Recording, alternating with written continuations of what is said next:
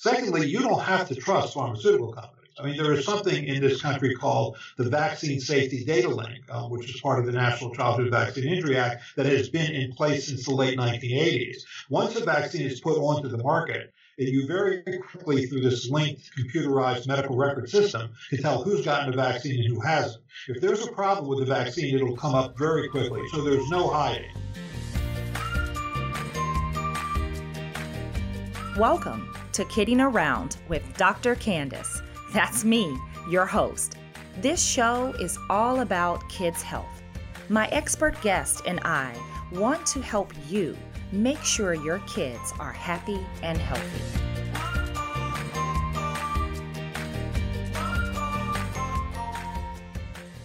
Hey everybody, welcome to Kidding Around. I'm Dr. Candace and thank you so much for listening. I'm so excited about this episode today. We are answering all of your vaccine questions, concerns, and clearing up some vaccine misinformation because there's a lot out there. And to help me do that is my guest, Dr. Paul Offit. Now, let me tell you a little about him. He is amazing. He is a renowned vaccinologist, director of the Vaccine Education Center at the Children's Hospital of Philadelphia, professor of vaccinology and professor of pediatrics at the University of Pennsylvania School of Medicine. He is also highly published and awarded for his work in the field of vaccinology. One of his books that I'm going to mention, Deadly Choices, How the Anti-Vaccine Movement Threatens Us All, was selected as one of the best nonfiction books of the year. I personally stood in line at the AAP conference in Orlando to meet you, Dr. Offit, and get a signed copy of that book. And I could go on, but I just want to thank you so much for coming to Kid Around with me today. My pleasure. Awesome. So let's get started. These questions are designed, as you know, as a pediatrician, to answer not all, because there's so many. There's new ones that pop up every day that I'm like, oh, I haven't thought about that one. But these are the common questions that parents ask me and other pediatricians and all this information that's swirling around in the social media world and things of that nature. So I can't wait to hear your responses because from what I understand, you help to debunk a lot of this misinformation and inform people in the best way. So my first question is, I hear a lot of parents, as all pediatricians are getting a lot of patients now who don't want to vaccinate their children, right?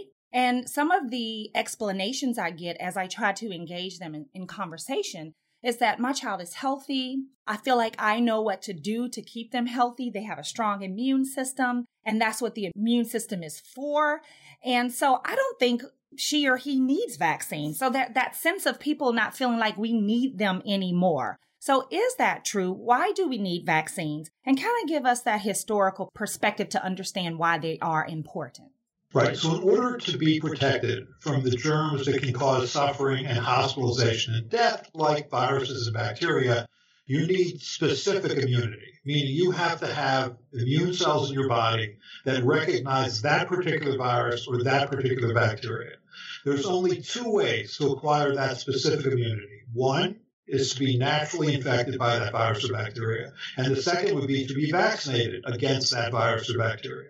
No matter how strong your immune system is, no matter how healthy you are, no matter how good your diet is or how much you exercise, the only way to get specific immunity is to either be naturally infected or vaccinated. And you don't want to be naturally infected because although you'll be immune, you may have to pay a very high price for that immunity, like suffering or hospitalization and occasionally death. I mean, Franklin Delano Roosevelt was a healthy, vigorous man. He was a patrician. He was certainly well-nourished. He was active, and he was felled by polio because he didn't have any specific immunity to that virus. Oh, that's a great point of view. So that just totally answers that question. And one thing you brought up, how people have these vaccine parties. Chickenpox, measles. Let's just get together and expose our kids and then we're done with that. They have a little working understanding of what you just said, but tell us why that's dangerous. Right. So let's say chickenpox, for example. Before there was a chickenpox vaccine, every year in the United States, there would be about 10,000 people who would be hospitalized with chickenpox and about 100 who would die from chickenpox. Now, when they were hospitalized because chickenpox virus or varicella virus infected the lungs, or because it infected the brain, or because it caused severe dehydration, or because it disrupted the skin with blisters that then allowed bacteria to enter, causing awful diseases like necrotizing fasciitis, which could result in amputation. So chickenpox was a bad disease. I mean, it wasn't measles in that it didn't cause 50,000 hospitalizations and 500 deaths. It caused 10,000 hospitalizations and about 100 deaths. And you were actually much more likely to be hospitalized and die as an adult than if you were infected as a child. So some people argued, at some level understandably, let me take my child to a chickenpox party. In other words, let me expose my child to someone else who has chickenpox. That way they'll get chickenpox as a child, and therefore they'd be much less likely to be hospitalized or die. At some level, you could make an argument for that. But you can't make an argument for that anymore because now we have a chickenpox vaccine. So you can get the immunity that occurs following natural infection without having to pay the price of natural infection. Now there is absolutely no excuse for exposing your child to chickenpox. I mean, we actually did a film about just educating parents about vaccines years ago, and one of the sisters of one of the guys who was the cameraman had taken their child to a chickenpox party where the child got something called hemorrhagic chickenpox and died after getting infected at a chickenpox party. There's no excuse for that. Right. Absolutely. I totally agree. And what about this wave of, it's a recent story, and there's stories all the time where people are following Facebook groups, for instance, anti-vax information. And okay, if your child gets the flu, you don't need the flu vaccine. If you get the flu, you can use rosemary, elderberry, essential oils, all of these things. We have something for this. Don't worry. We can treat our kids without having to use the vaccines. What do you say to that? Well, I mean, there's no good treatment for influenza. I mean, there's a product called Tamiflu, where the generic name is oseltamivir. If you are an otherwise healthy person and you take oseltamivir, that could shorten the illness by a day or two, but it's certainly not like an antibiotic that just eliminates the bacteria. In this case, it would be a virus. So the best way to deal with influenza is to prevent it with the vaccine. So it's amazing to me all the news stories about Wuhan virus, which are in the news every day, in national news, international news every day. So far in this country, we've had 12 cases of Wuhan virus, which is the coronavirus, and no deaths. However, this year we have had 140,000 hospitalizations with influenza and 8,200 deaths. Okay, 140,000 hospitalizations with influenza and 8,200 deaths. That's a virus you need to worry about, and the best way to deal with that is to get an influenza vaccine, which isn't 100% effective. It's about 60% effective, but that's much better than if you don't get it, in which case it would be 0% effective.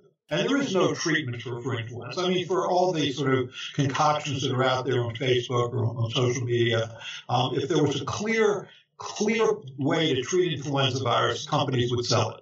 Absolutely. And so the message here again is prevention, prevention, prevention. That's the bane of a pediatrician's existence. We want to prevent illnesses, and vaccines are to prevent preventable illness, those infections that spread rapidly, that are deadly and devastating. We're not trying to vaccinate everything, common cold, right? There's 14 vaccines that we give before the age of 2, right? Or we're protecting against 14 vaccine preventable illnesses. And so this message that we're trying to vaccinate everybody is not true, and prevent it instead of worrying about using all of these concoctions, as you say, to deal with it in the aftermath. I totally agree with that. All right, so moving on. Then there are conspiracy theories. Big pharma is just trying to make money. The healthcare industries, us doctors are just trying to get rich. Again, you've already made the case that there is a need, a historical perspective, a huge need for vaccines. They work, they save lives. But what about this distrust that it's all about the money? How do we establish this trust for our system and the belief in vaccines? Well, there's a couple ways to look at this. First of all, vaccines are not big money-making products. I mean, in 1957, 55, in the mid-1950s, there were 27 companies that made vaccines.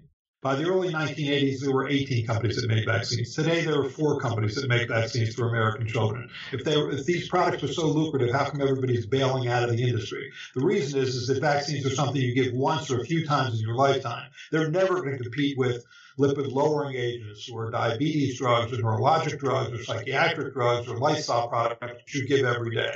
That's why, for the most part, companies have bailed out of vaccines. So they're not big money makers. Secondly, you don't have to trust pharmaceutical companies. I mean, there is something in this country called the Vaccine Safety Data Link, which is part of the National Childhood Vaccine Injury Act that has been in place since the late 1980s. Once a vaccine is put onto the market, you very quickly, through this linked computerized medical record system, can tell who's gotten the vaccine and who hasn't. If there's a problem with the vaccine, it'll come up very quickly. So there's no hiding. I mean, even if vaccine makers act unethically or illegally or aggressively or misrepresent information, that's going to be found out. And frankly, it's not a good business model to make a product that you knowingly hurts children. So if they misrepresent data in say, a publication, you'll very quickly find out once the vaccine is put on the market. So there is no hiding. You don't have to trust pharmaceutical companies. That's why that particular system is in place. Awesome. And I love that point of view and I tell patients this all the time in families, I'm not hiding anything. I'm going to tell you some potential side effects. I'm going to tell you the pros or if there's any cons. We're not hiding anything. And so I love that you highlighted that. And I think that builds the trust that there is a system to track problems and to try to have accountability, as you mentioned. So can I spread out the vaccine? So a lot of parents come to us with these alternative schedules. And they have this feeling that it's too much, too soon, before 2 years of age, we're giving too much. And so let's just do one at a time or come in monthly. They want to do their own thing. And they're following these few doctors that have put out these vaccine-friendly books and information and feeding into that misinformation that it's too much for the immune system to handle. Talk to us about that. Right. So I think first of all, it's understandable. And, as you said earlier, we give vaccines to prevent 14 different diseases in the first few years of life. That can mean as many as 26 or 27 inoculations during that time. It can mean as many as 5 shots at one time to prevent diseases most people don't see, using biological fluids most people don't understand. So it's not at all surprising that there's pushback. And people are thinking, wait a second, let's just take this slower. Let me just go 1 or 2 at a time and do it that way. But let's put this in some perspective. I mean, when you're in the womb, you're in a sterile environment. When you're outside the womb, when you enter the real world, you're not. And very quickly, you have living on the surface of your body trillions of bacteria, literally trillions of bacteria. You have 100 trillion bacteria living on the surface of your body. That's 10 times more than you have cells in your body. And each single bacterium, has between 2,000 and 6,000 immunological components, which is to say bacterial protein, bacterial polysaccharide, which is the sort of complex sugar on the surface of the bacteria. So you're constantly making an immune response to that. I mean, your body makes about 5 grams of a particular immunoglobulin or antibody called secretory immunoglobulin A every day to make sure that those bacteria stay at the surface, right? 2,000 to 6,000 immunological components per bacteria and trillions of bacteria on your body. If you add up all the immunological components in vaccines, it adds up to about 160. Not 160,000, 160. I mean, it is really literally a drop in the ocean of what you encounter and manage every day. I think a single cold is a greater challenge to your immune system. This is a virus, a common cold virus, that's going to reproduce itself hundreds or thousands of times in your body. Or a cut to your knee is a greater challenge to your immune system than the vaccines that you're getting the first few years of life. So all you're doing by separating out or spacing out vaccines is increasing the period of time during which children are susceptible to these infections with no benefit. It may make you feel better, but it's not any different for the child. All right. And like you said, it leaves your child open to infection. So that schedule is meant to protect them during the times in their life that they're more likely to come into contact with these things. And so when you alter that schedule, you're leaving your child susceptible to these infections that we're trying to prevent. Absolutely. So let's talk about vaccine safety. So I had a parent to say to me, Vaccines are poison, right? I'm sure you've heard that. Poison. I've had parents to challenge after they've done a little research and say, why would there be mercury, formaldehyde, preserve, all of these things? Because they're trying to do their research. Why would that be in children's vaccines? So the issue, parents worry about safety. Why is this stuff in there? Is it harmful to my child? And why would you want to put that in a vaccine? Can you explain that to parents? No, I think you should be skeptical of anything you put in your body. I think it's perfectly fair that when you are about to immunize your child, you look very carefully at what it is that they're getting and make sure that you're comfortable with what's in that bottle. I mean, it's amazing to me how people go into a GNC center, buy these things off the shelf, which is basically an unregulated industry, where often the label in no sense indicates what's actually in that bottle. And that they don't have any problem with vaccines, which are highly tested, highly FDA regulated, that they have a problem with. In any case, vaccines are biologicals. You can't take the biologicals out of a biological. I mean, viral vaccines mean that viruses have to grow in cells. So you're going to have, all the things that are associated with cell growth that could be in there in trace amounts. I mean, you want to make sure that you have a preservative in vaccines, because if you're giving a multi-dose vial, when you get to the 8th, 9th, or 10th dose, you could inadvertently have introduced a bacteria or fungus into that vial. So you want to make sure you have something in there that keeps that fungus or bacteria from growing and causing harm. Formaldehyde is used as an inactivating agent. So, for example, vaccine viruses like hepatitis A or polio, you want to make sure you completely kill that virus. So formaldehyde is used. But, and those all often sound terrible. I mean, mercury sounds terrible. You're never going to make that sound good. It's not like there's a National Center for the Appreciation of Heavy Metals, standing up in defense of mercury. But the fact of the matter is, if you just take mercury as an example, if you live on, and mercury, ethyl mercury is used in some multi-dose vials of influenza vaccine as a preservative to make sure that multi-dose vial doesn't get contaminated as you keep violating the rubber stopper again and again with this syringe and needle. So mercury's in the Earth's crust. I mean, assuming you live on the planet Earth, you're exposed to mercury. Anything that's made from water, including breast milk and infant formula on this planet, is going to have mercury in it, specifically methyl mercury, which has a half-life 10 times longer than the mercury that's in vaccines. So a baby, an infant, who either drinks formula or drinks breast milk on this planet will be exposed to 25 times more mercury than they would ever get from a vaccine. Now, that's not dangerous. I mean, as was said by a chemist named Paracelsus in the 17th century, the dose makes the poison. I mean, in your body, you have circulating a variety of heavy metals like cadmium or thallium or beryllium or arsenic, because you live on the planet Earth, and those heavy metals are in the Earth's crust. So you're always going to be exposed to low levels of that. The point is that it's low levels. The same thing with formaldehyde. I mean, formaldehyde is part of single carbon metabolism. We all have formaldehyde in our circulation ever since we crawled out of ocean onto land, because we engage in single carbon metabolism. There is no getting rid of any of those things. The point is to make sure that there are doses well below anything that could cause harm, and that's true for all of those products. But, it never sounds good, right? Formaldehyde is used to preserve dead bodies. Mercury it certainly can be toxic at high levels, so therefore none of it should be in there. And that's what people will say. Just don't expose me to any mercury. I don't want any mercury in there, period. But it's such a trivial amount of what you're exposed to all the time that it doesn't matter. I mean, you can take mercury out of vaccines, but it doesn't make them any safer. Okay. I just love the way you explain that. So parents, listen to that clip right there 5 times to get it in your head. I understand, and we get all of the concerns that parents have, but that was a perfect explanation.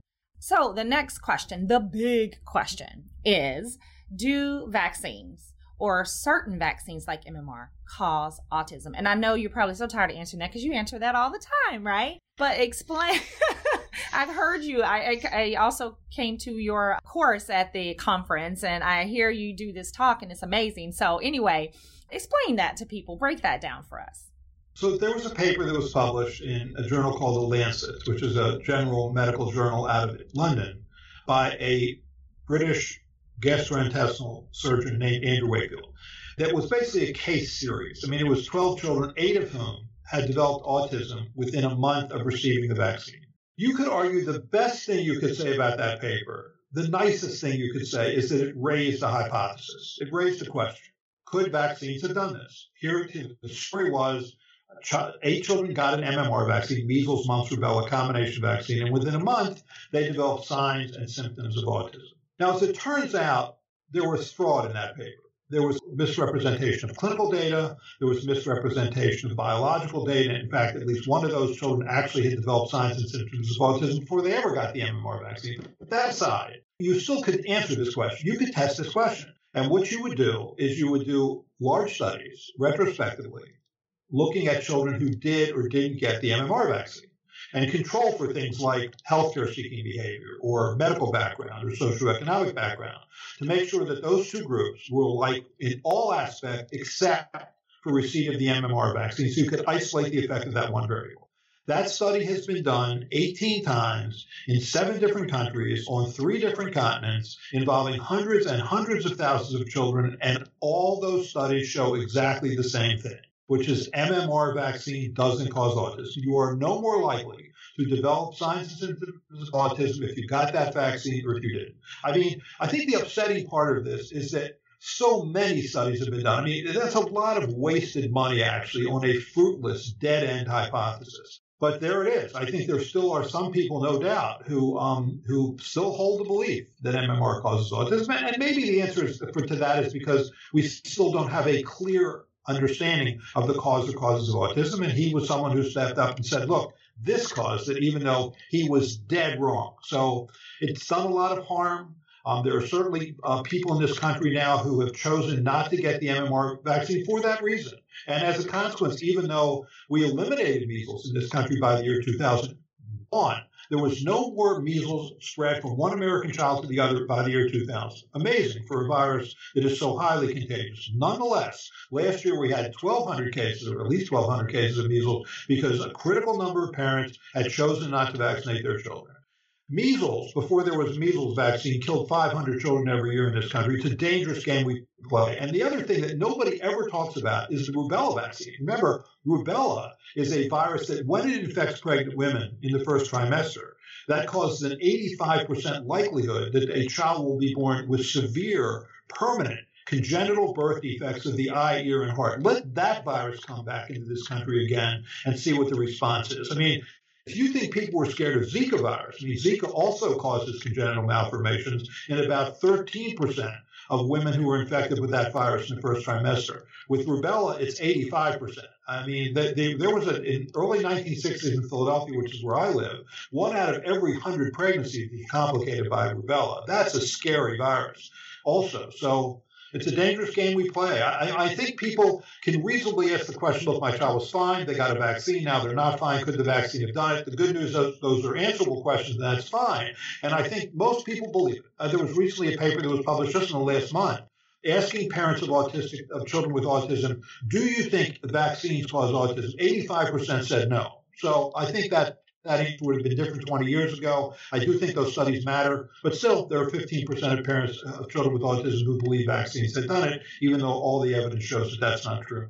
I like that statistic because my follow-up question was in the age of celebrity and people who can get information out, their anecdotal experience. My child got this vaccine. They were fine before, and now they're not. They're diagnosed with autism. I believe it was the vaccine, right? But I think what you said about 85%, that stat was powerful to explain that still most parents with children who have autism do not think it was the vaccines. And so that was my follow-up question. So how do you counteract that? How do you counteract this celebrity information, these anecdotal stories that people have that says, I know that's what did it. What do we say to that? And so I think that is a good statement. Anything else you usually say to that? No, I think that's it. I mean, these are answerable questions. The trick is when a celebrity steps up, like Jenny McCarthy or Jim Carrey or others who have stepped up and said, look, vaccines cause autism, people think they know them. I mean, they're attractive, well-spoken people who people have seen on the big screen movies or the little screen on television, and they think they know them. And so they trust them. They believe that they are, in some ways, the roles that they play. And it's galling to me, actually, that people who have a particular expertise. In this case, Jenny McCarthy and Jim Carrey are experts in acting. I mean, that's what they do. Right. they then believe that then allows them to express an expertise in another area. I feel that way, by the way, same way about scientists. I think scientists who are experts in one area should stick to that area and not go beyond that. Linus Pauling, for example, was a brilliant biochemist. I mean, he's the one who figured out the secondary and tertiary structures of proteins, for which he won a Nobel Prize. Great, stick to that. When he started talking about how vitamin C could cure cancer, he was well out of his field and shouldn't have done that. So I think this is true of everybody. Stick to your expertise. Stay in your lane. All right. So let's talk about vaccine side effects. Like you said before, we're not hiding anything. There can be some side effects when you take a vaccine, mild, moderate, maybe severe. And there's a process for handling that. So let's talk a little bit about that.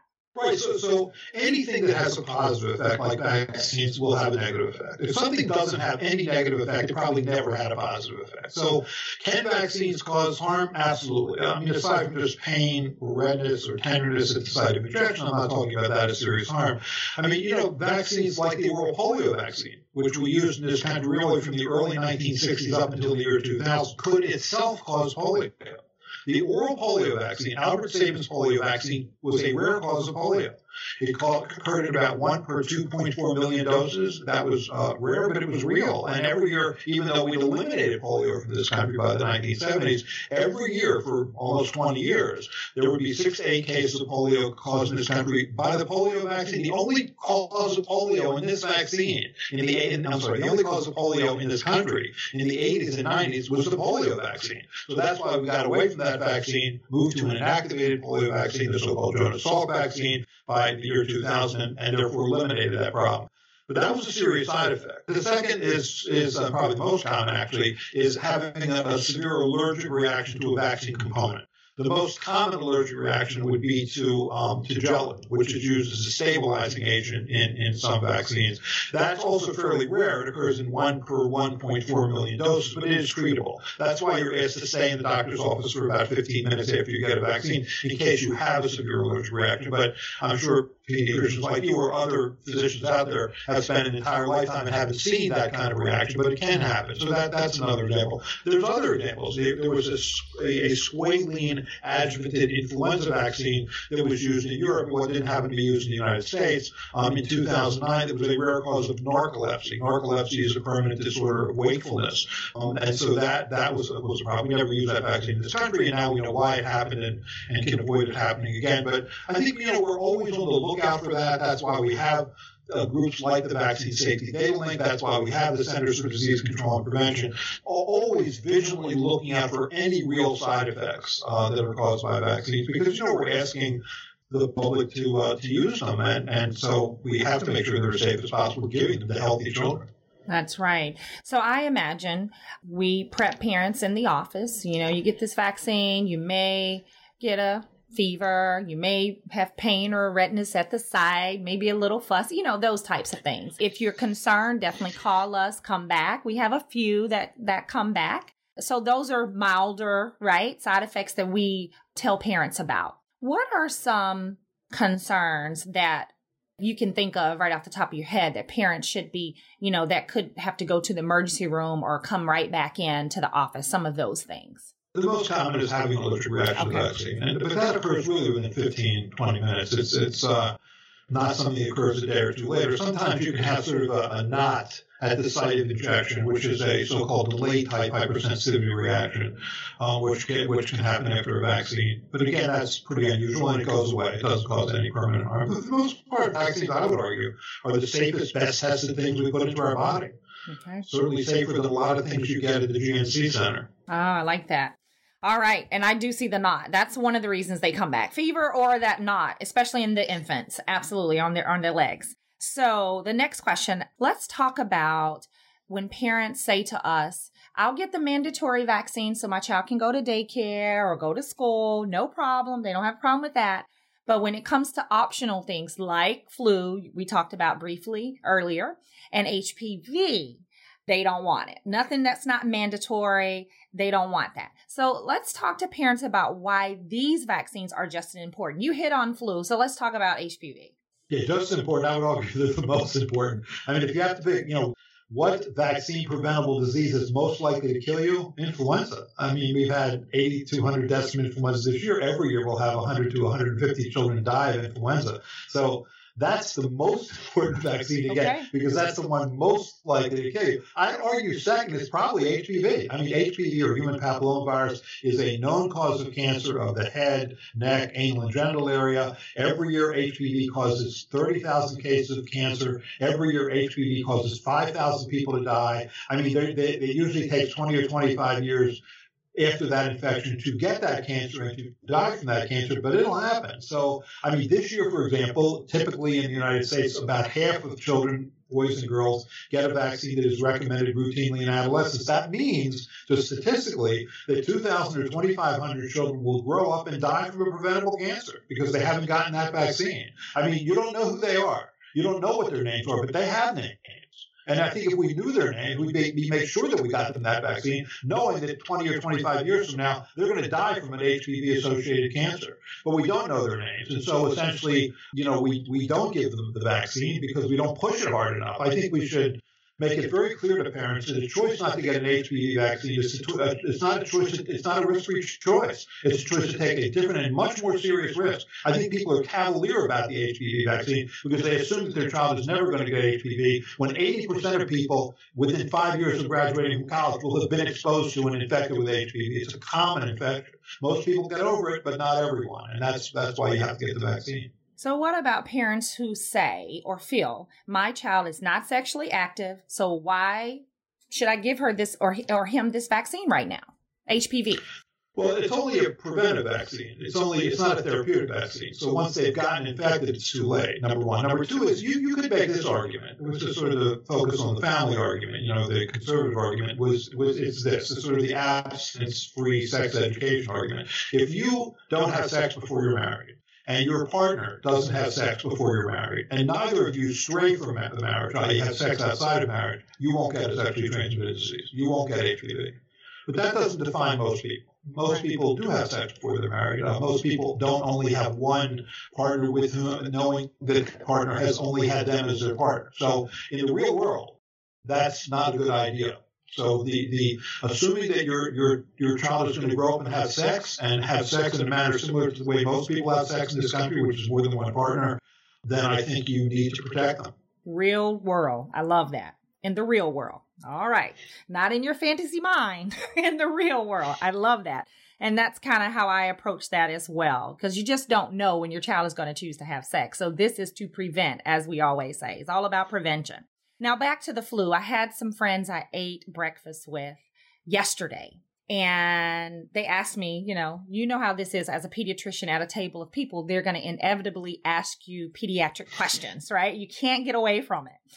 And so then I become the expert, and the question was the flu vaccine. Candace, how bad is the flu right now? And they talked about coronavirus, and then I said, that's what you need to be worried about, the flu instead of coronavirus right now. Exactly what you said earlier. And they asked me some questions and we chatted about it. And so this particular couple said, we've never given our son the flu vaccine. He got it at 2 and 3. And after he got it at 3, he couldn't walk. And so we did all this workup, saw specialists, another anecdotal story, right? And we know it was the flu vaccine. We researched it. There's some type of immune response that gets in your joints and until it resolves. It went away in a week, but we researched it. It's a real thing. You don't know the name of that? And I'm like, nope. And so anyway, they don't get him the flu vaccine, give it to him anymore. And so I was concerned about that. So cause the flu, because many people believe that, or give any other worse potential side effects. Now, we talked about side effects of other vaccines, but particularly people just believe that the flu vaccine makes you sick, gives you the flu, and causes all these weird side effects. Have you heard of that? Yes, I've heard many things ascribed to a variety of vaccines. So the flu vaccine is made by taking the two surface proteins on the influenza virus, so-called hemagglutinin and neuraminidase, and essentially having that as the product. It's not a live virus. It can't possibly reproduce itself. Therefore, it cannot possibly cause the flu. Now, it can cause low-grade symptoms, meaning sort of low-grade fever, some joint achiness like for a day or so. But that's it. I mean, it doesn't cause you not to walk. The problem with vaccines is that they don't prevent everything else that happens in life. I mean, when the influenza vaccine prevents influenza, it doesn't prevent everything else. So I'll give you an example. When my wife, who's also a private practicing pediatrician, came to the office on a weekend day, and she was sort of helping the nurse get vaccines. So there was a 4-month-old sitting on her mother's lap. And while she drew that vaccine up into a syringe, the 4-month-old had a seizure. Went on to have a permanent seizure disorder, epilepsy, and died at age 5 of a chronic neurological illness.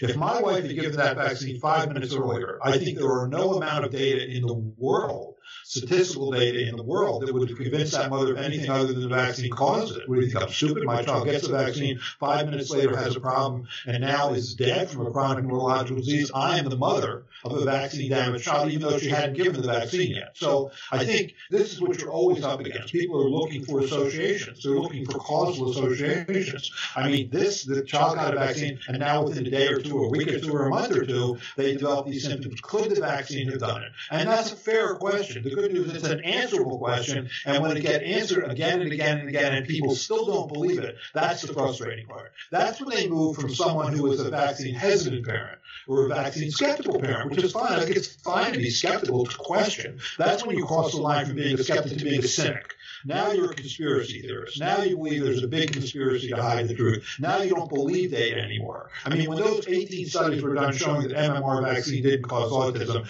there's two ways to interpret that study. Either one, the reasonable way, which is it wasn't found to cause autism because it wasn't there to be found, or two, there's a vast international conspiracy involving hundreds of researchers across the world, all dedicated to hide the truth, all deeply in the pocket of the medical establishment and the pharmaceutical industry. That's just not true. Okay. It's been said, and it's done. I like that. So my last question, because of the skeptics and the cynics and people who are hesitant about vaccines, and also for religious reasons, some people have vaccine exemptions. You have information about that. You write about that in your books. You talk about that. Should we have vaccine exemptions, and are they dangerous? Because I know that's a big fight in many states right now because of the measles outbreak. Well, certainly we should have medical exemptions, and all 50 states do have medical exemptions. If you're immune compromised because either you were born with a dysfunctional immune system, or because you're getting cancer chemotherapy, or immune suppressive therapy, or biological therapy that is suppressing your immune system, you shouldn't have to get certain vaccines like live attenuated viral vaccines. Definitely true. That's an exemption that is medically based. Then there's the non-medical exemptions, the so-called religious or philosophical exemptions, which don't make a bit of sense. They don't. I mean, it's, first of all, religious exemption, really? I mean, religions teach you to care about your child. All religions teach you to care about your child. All religions teach you to care about your family and care about your community. A choice to put your child in harm's way unnecessarily is a specifically and profoundly unreligious thing to do. I don't buy that. I really don't.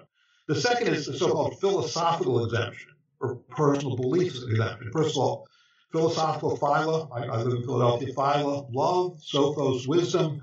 Where's the wisdom that says it's better not to get a vaccine than get one? And personal belief exemptions? I mean, vaccines aren't a belief system. They're an evidence-based system.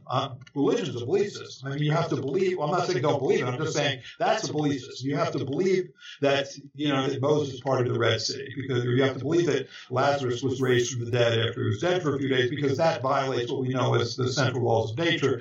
Well, I'm not saying don't believe it. I'm saying that's a belief system. Vaccines are built on a mountain of evidence. I mean, there's a book titled Vaccines. Stanley Plotkin is the senior editor. It's about 1,600 pages long, and it has 20,000 references. I mean, that's a mountain of evidence, and it's just so I don't buy it. I really don't buy it. I don't think it should be your inalienable right as a United States citizen to allow your child to catch and transmit a potentially fatal infection. There are 500,000 people in this country, many of whom are children, who can't be vaccinated. They can't be vaccinated because they're getting cancer chemotherapy. They can't be vaccinated because they're getting immune suppressive therapy for their chronic diseases. They depend on those around them to protect them. It is your job to protect them. I think it's your job as a member of society to protect them and yourself and your children. I don't buy it. I think it doesn't make a whit of sense, and I think it does harm. So there you have it. Medical exemption. Okay. Yes. Personal, philosophical, religious? No. There you have it. All right. So that's no, we don't want to do that. So where do you think that's going? It's a big fight. Legally. That's where it's going. It's a big fight. I think, you had, it used to be that only West Virginia and Mississippi had only medical exemptions, meaning didn't have philosophical or personal belief exemptions, didn't have religious exemptions. Then California became the third state by eliminating a philosophical exemption to only have medical exemptions. Then Maine became the fourth state. New York became the fifth state. New Jersey is on the verge of becoming the sixth state. So I think people are getting sick and tired of watching other people make decisions, not just for their children, but for also other people's children. They don't like it that they have to sit in a waiting room, knowing that there are other people who haven't vaccinated their child, knowing that it could expose their child, or send their child to a school, knowing that there may be a significant number of children who aren't vaccinated, which then puts their child in harm's way. Interestingly, there was a study done, this was years ago, it was published in the Journal of Infectious Diseases. It was an outbreak of measles in the Netherlands. And the conclusion may seem counterintuitive until you think about it. Obviously, you're in the best position if you're vaccinated and you're living in a highly vaccinated community. You are actually better off being unvaccinated, living in a highly vaccinated community, than being vaccinated, living in a highly unvaccinated community, because vaccines aren't 100% effective. I think the most upsetting thing parents say, actually, is when they say, what do you care what I do? You're vaccinated. That makes the assumption that vaccines are 100% effective. That's not true. I mean, one of the better vaccines, one of the best vaccines is the measles vaccine. I mean, 2 doses of the measles vaccine provides at least 95% protection for the rest of your life. But that means one of every 20 children isn't protected. Your child may be one of those children. I just don't. I don't like that. But be a member of society. Be a contributing member to society. Protect your child and protect those with whom your child comes in contact. It's your responsibility. It's your job as a member of society to do that. That's why we need that herd immunity or community immunity that you're talking about. And then also, people don't think about very young children prior to getting vaccines.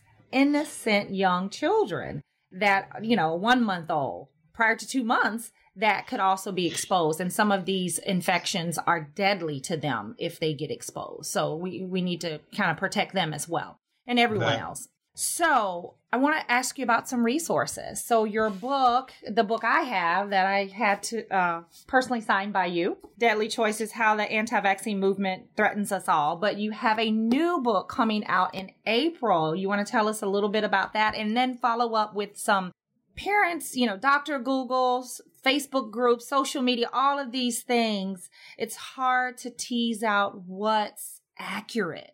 So please, from you, give us some trusted evidence-based resources on vaccines that parents could use. Right. Well, I think regarding vaccines, we have something at Children's Hospital called the Vaccine Education Center. We think we've answered every possible question parents could have about vaccines. We have a lot of information there, including the original papers, which address some of these questions. So that's the Vaccine Education Center at Children's Hospital of Philadelphia. Just Google that. It's vaccine.chop.edu. I think any question you could possibly have is answered on that site. In terms of the next book, I have a book coming out in April with HarperCollins called Overkill, When Modern Medicine Goes Too Far. And what it does is it's sort of those situations in modern medicine where there's abundant evidence that we shouldn't be doing something, but we do it anyway, like treating fever or, frankly, finishing the antibiotic course. So it's science-based review of all those situations. It looks at vitamin D, it looks at vitamin C, it looks at sort of screening programs like thyroid screening programs and prostate screening programs and breast cancer screening programs. It looks at knee arthroscopies and sort of goes through the data to show that even we as doctors sometimes continue to do things even though there's abundant evidence that says we shouldn't be doing it anymore. Uh-oh. I can't wait to read that. I'm probably going to be in trouble a little bit. Aren't we all, right? I know. I thought I'd alienate the few remaining people that actually like me in this world. That's right. Absolutely. Well, thank you so much, Dr. Offit, for coming to do this show. I've always had so many vaccine questions from parents on my platform, in practice. And this was very helpful. And you're the expert. So coming from you, I really appreciate the information. And thank you for coming to Kid Around with me. Any last words? No, thanks for asking me. All right. Thank you guys for listening, and we'll talk soon. Thanks for listening. I hope you enjoyed the show. To get more kid health information, visit drcandicemd.com. And don't forget to subscribe, rate, review, and share this episode and the Kidding Around with Dr. Candice podcast.